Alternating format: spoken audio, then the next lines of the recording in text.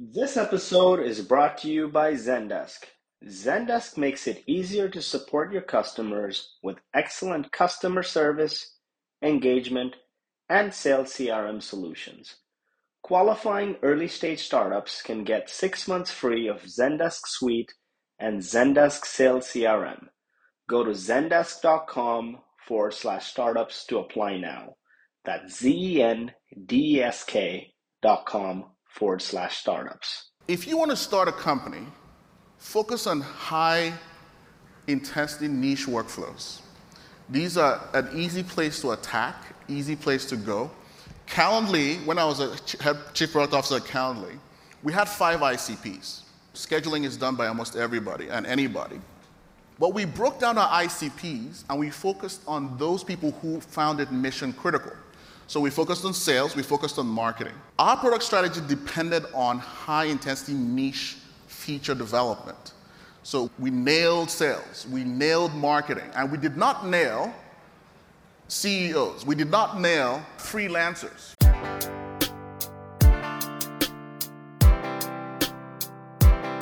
I need some traction. You need some traction. Let's get some traction.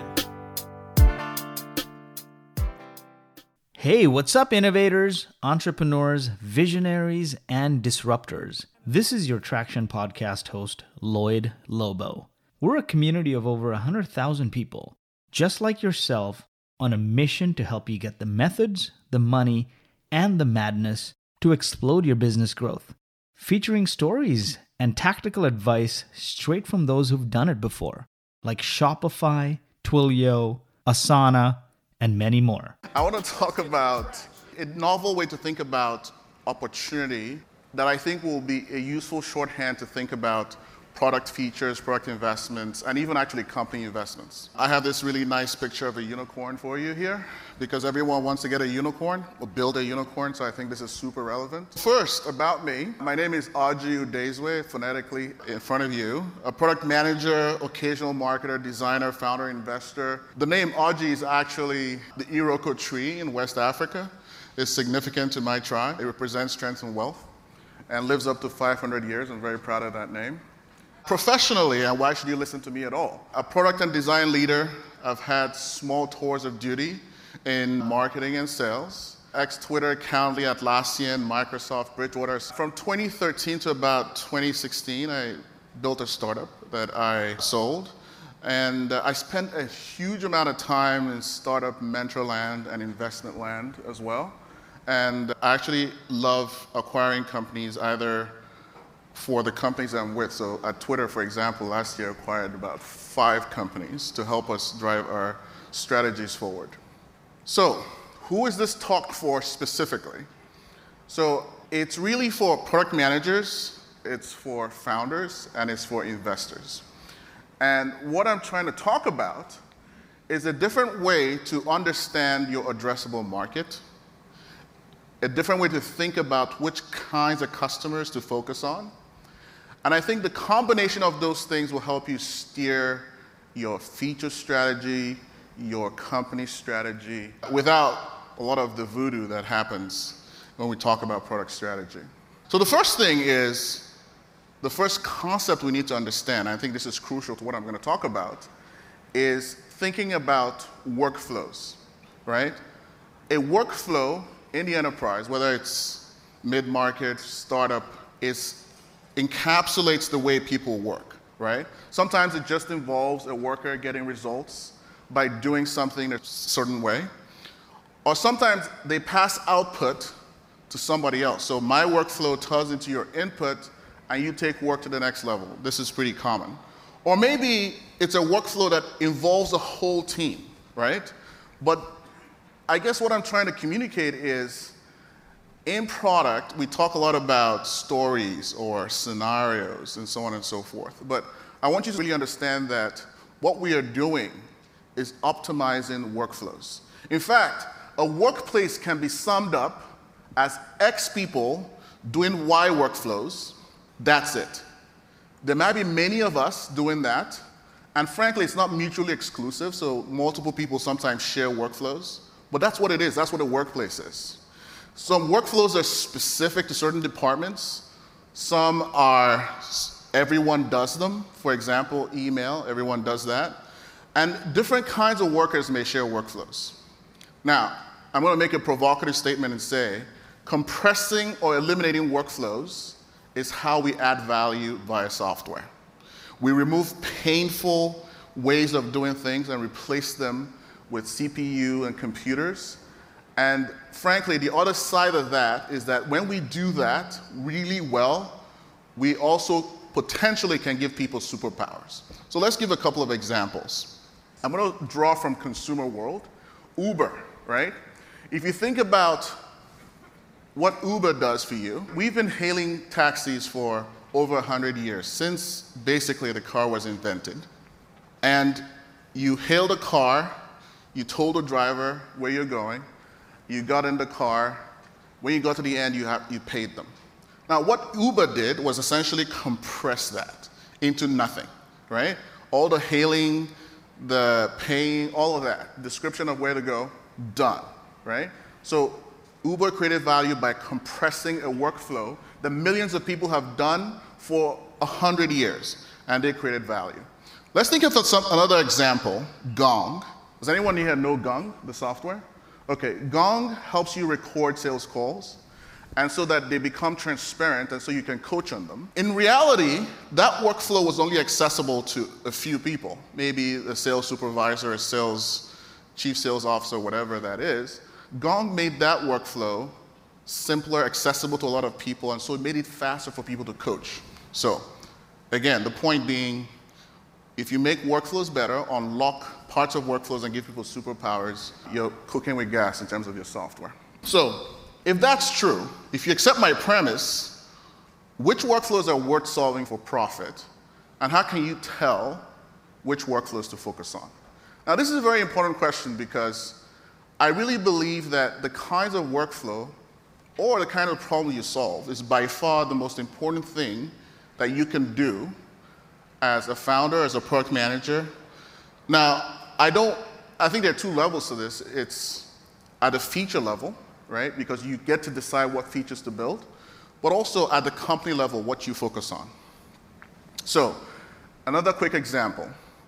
Atlassian circa 2018, the company was reorganized in recognition of this workflow reality. There was a part of the company, Jira, Bitbucket, that focused on tech teams. So they created a tech team division. And as a part of the company, Confluence, Atlassian, Stride, that focused on what they call all teams. Because those tools were used by everybody, right?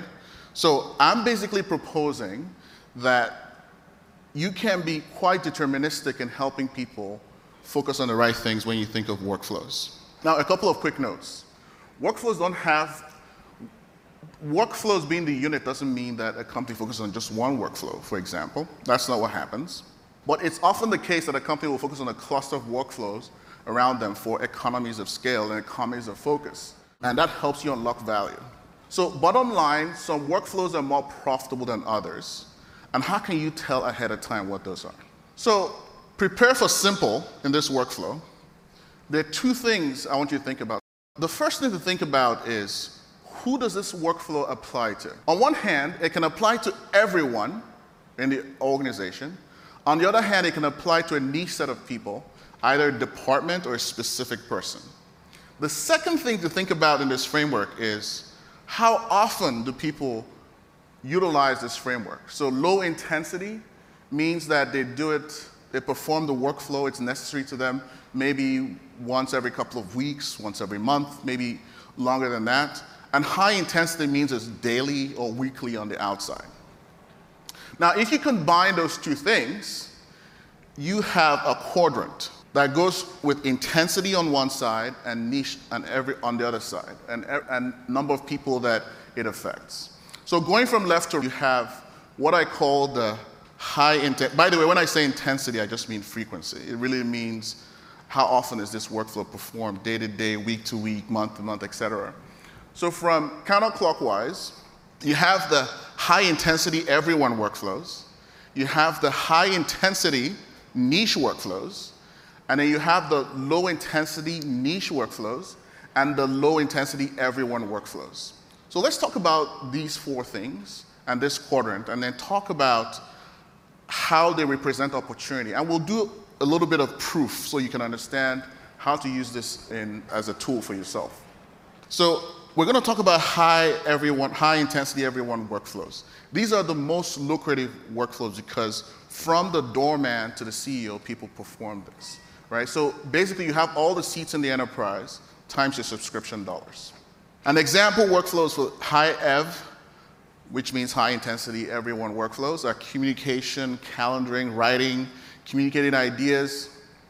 Everyone does these things, right? And example tools, you can see email, team chat, etc., right? And the companies that dominate these workflows tend to be the really big companies. You can see a bunch of incumbents and also new entrants into that market for high-EV workflows. But generally, this is a very competitive, high-capital segment to be in. And frankly, I work for Microsoft, and so I know that Google and Microsoft will never seed this market because they understand how profitable it is. A couple other things related to this market is low user prices, product bundling, and because of the capital requirements, a high barrier to entry. And now there's a part of what I'm going to do with these 4 quadrants is just make some predictions, because I'd love to test this framework for everyone in public. So you'd expect lower subscription prices because, frankly, it covers everyone. If you make it too high price, people won't buy it. You should expect the highest addressable market for high-EV workflows, right? And profits and enterprise value. You should expect medium growth, right? It's not like these are markets that have been around for 30 plus years in computer science and not as competitive because it's hard to enter this market. We'll pick up the pace here. High intensity niche workflows are the ones that in a department or a person, but they're done frequently, right? So think about engineering, lots of people using Jira, for example, or support, lots of people using Zendesk, outreach, people using customer success, et cetera, et cetera. Now, there's no need to talk about the companies because the tools are generally synonymous with the company, so they're really easy to recognize. These tend to be expert tools, right? They're being used by a department, they have high configurability, and relatively high per user prices because they essentially form the OS for whatever you're deploying it for. So a few predictions: you should have higher relative subscription prices because people want to extract more money from a department than if it's everybody. You should expect high TAM and high enterprise value, but lower than the high EV segment, and it should be super highly competitive. Why should it be competitive? This high NI group is where there are lots of innovation. People unbundle big apps, people have new AI techniques, so they're constantly trying to solve the same problem better, and that's what makes it competitive. Low intensity everyone workflows are moderately lucrative, right? Everyone does them, so that's all the seats in the company, and there's some dollar subscription attached to that. And some of the examples are HR, right? Now, I don't know, unless you're in HR, you use the HR tool when you need to, right? And no more, right? The HR department does a lot of it, but you don't. Expenses, end of the month, recruiting when you need to recruit, workday when you need to do reviews. Those are some of the examples. And here you should expect relatively higher per user prices because it's not high intensity, it's low intensity, so people are trying to arbitrage, or companies are trying to arbitrage the fact that this is less important to some people. So here are some of the predictions for that. And then the last one is low intensity niche workflows. Now, I have some advice for this if you find yourself in this segment or your ICPs are in this segment. They're generally not as lucrative. They're niche, so they're departmental seats, and things that people do infrequently. Auditing, backup and archival, content updates, surveys, right?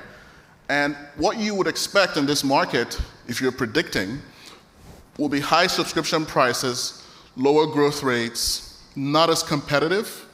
And one of the things I've observed in this market is use of analytics and AI, because people need to prove that they've done work for you because you touch the tool so few times. A couple of quick exceptions, because I want to make sure that you can use this tool properly. Infrastructure SaaS is different. So when you think about databases, Snowflake, things like that, they're really high intensity everyone workflows, but you can't see it because it's Twilio, for example, just works underneath the covers. So it's a little bit of exception to think about in this framework. And then, of course, there's vertical SaaS. Vertical SaaS, different because vertical SaaS tends to recreate all the tools. So usually when you have a vertical SaaS company, you can see all 4 quadrants happening at the same time because they're happening in medicine or they're happening in construction, so on and so forth. So, how do you test this? How do we know that this is predictive? One of the things that I did as I started thinking about this and studying about this was to take the top 50 B2B SaaS companies and overlay them on the quadrant and think about how many of these companies do their target workflows fit into this quadrant, and how much money do they make? What's their enterprise value, right? And here is what I found out. So this is what it looks like. I think I restricted this particular one to top 30, although I've done 50 and 100 and it holds up. And you can see that some of our predictions are borne out. High Ev, the biggest companies in the world, dominating those things. High Nai, very competitive, most of the rest. And low incidence in low intensity niche and low intensity everyone workflows. And so when I did the math and the analysis, I found out that combined, the EVs in the high EV quadrant is by far bigger than the enterprise value anywhere else. And also revenue, actually. I did EV analysis, revenue analysis. And of course, the next highest is the high niche workflows. So if you summed that quadrant, it was bigger than that quadrant, even though it contained more companies. And the other two just contained only a few companies, so those just fall out by themselves. So I guess what I'm trying to say is, using this workflow, you can actually predict, using this framework, you can actually predict the TAM, the opportunity in your B2B startup. That's what I'm trying to say. Now, a couple of things. I do quite a bit of investing and founder help, so this matters to me. It helps me think about who to help, how I can help them, how I can steer them correctly. And I have a few recommendations, actually. By the way, this is deterministic, predictive, but it doesn't seal the fate of a startup or seal the fate of a feature by no means whatsoever. It's just another tool for you to use. So a couple of pieces of advice that I do for the companies I advise is, if you want to start a company, focus on high intensity niche workflows. These are an easy place to attack, easy place to go. Calendly, when I was a chief product officer at Calendly, we had 5 ICPs, right? It was basically a high EV tool. Scheduling is done by almost everybody and anybody. But we broke down our ICPs and we focused on those people who found it mission critical. So we focused on sales, we focused on marketing. So even though we were a high EV product, or we could potentially be a high EV product, which means high intensity everyone product, our product strategy depended on high intensity niche feature development. So we nailed sales, we nailed marketing, and we did not nail CEOs. We did not nail freelancers, for example, right? And so the advice basically is, your path of travel is high Nai to high EV, right? Or low intensity everyone to high EV. That should be your trajectory of travel. As you find more success, you should certainly attack everyone workflows. Atlassian found success in tech teams, and it launched Confluence, which is a word replacement. And we tried to launch Atlassian Stride, which is a Slack replacement, a Teams replacement, right? So a couple more things before I round this up. Finally, this is just a framework. It's not destiny at all. Pay a ton of your attention to your customers. If you feel like you have a company that is in a bad quadrant, what you should be thinking about is, how do we steer into good quadrants for this? There's a company I'm advising, and they're in the low intensity niche workflows, right? But they have some ICPs and high-intensity niche workflows, and I'm working with them to get them there, to focus on that customer. So in general, move your solutions towards high EV, and use this to sense check your future investments. One of the things that a startup has to do, or a company has to do, I don't care what stage, is really bracket your future investments, because everything costs time and money. And so you should be focused on directing your future progress. So let's recap. Thinking about workflows in a very specific way as a unit of productivity in enterprise is very important. Is a key way to unlock B2B strategy and undergirds the concept of ICPs. How many people in the enterprise and how often they repeat a workflow is a very interesting way to think about opportunity and the size of opportunity that happens or that will unlock by your company or your product investments, and a way to predict future enterprise value. You can also use this to shape your bets and to shape strategy. So that's it. That's my tech talk. Hopefully I've given you like a really very shorthand way to think about future investments, think about company investments. Thank you very much. Thank you for listening, and we hope you enjoyed this week's episode of the Traction Podcast. If you enjoyed the show, please leave us a 5-star review. And you can find all the information mentioned in today's episode at tractionconf.io. That's tractionconf.io. No, I've done some silly shit, focused on the tech stack, thinking it was brilliant.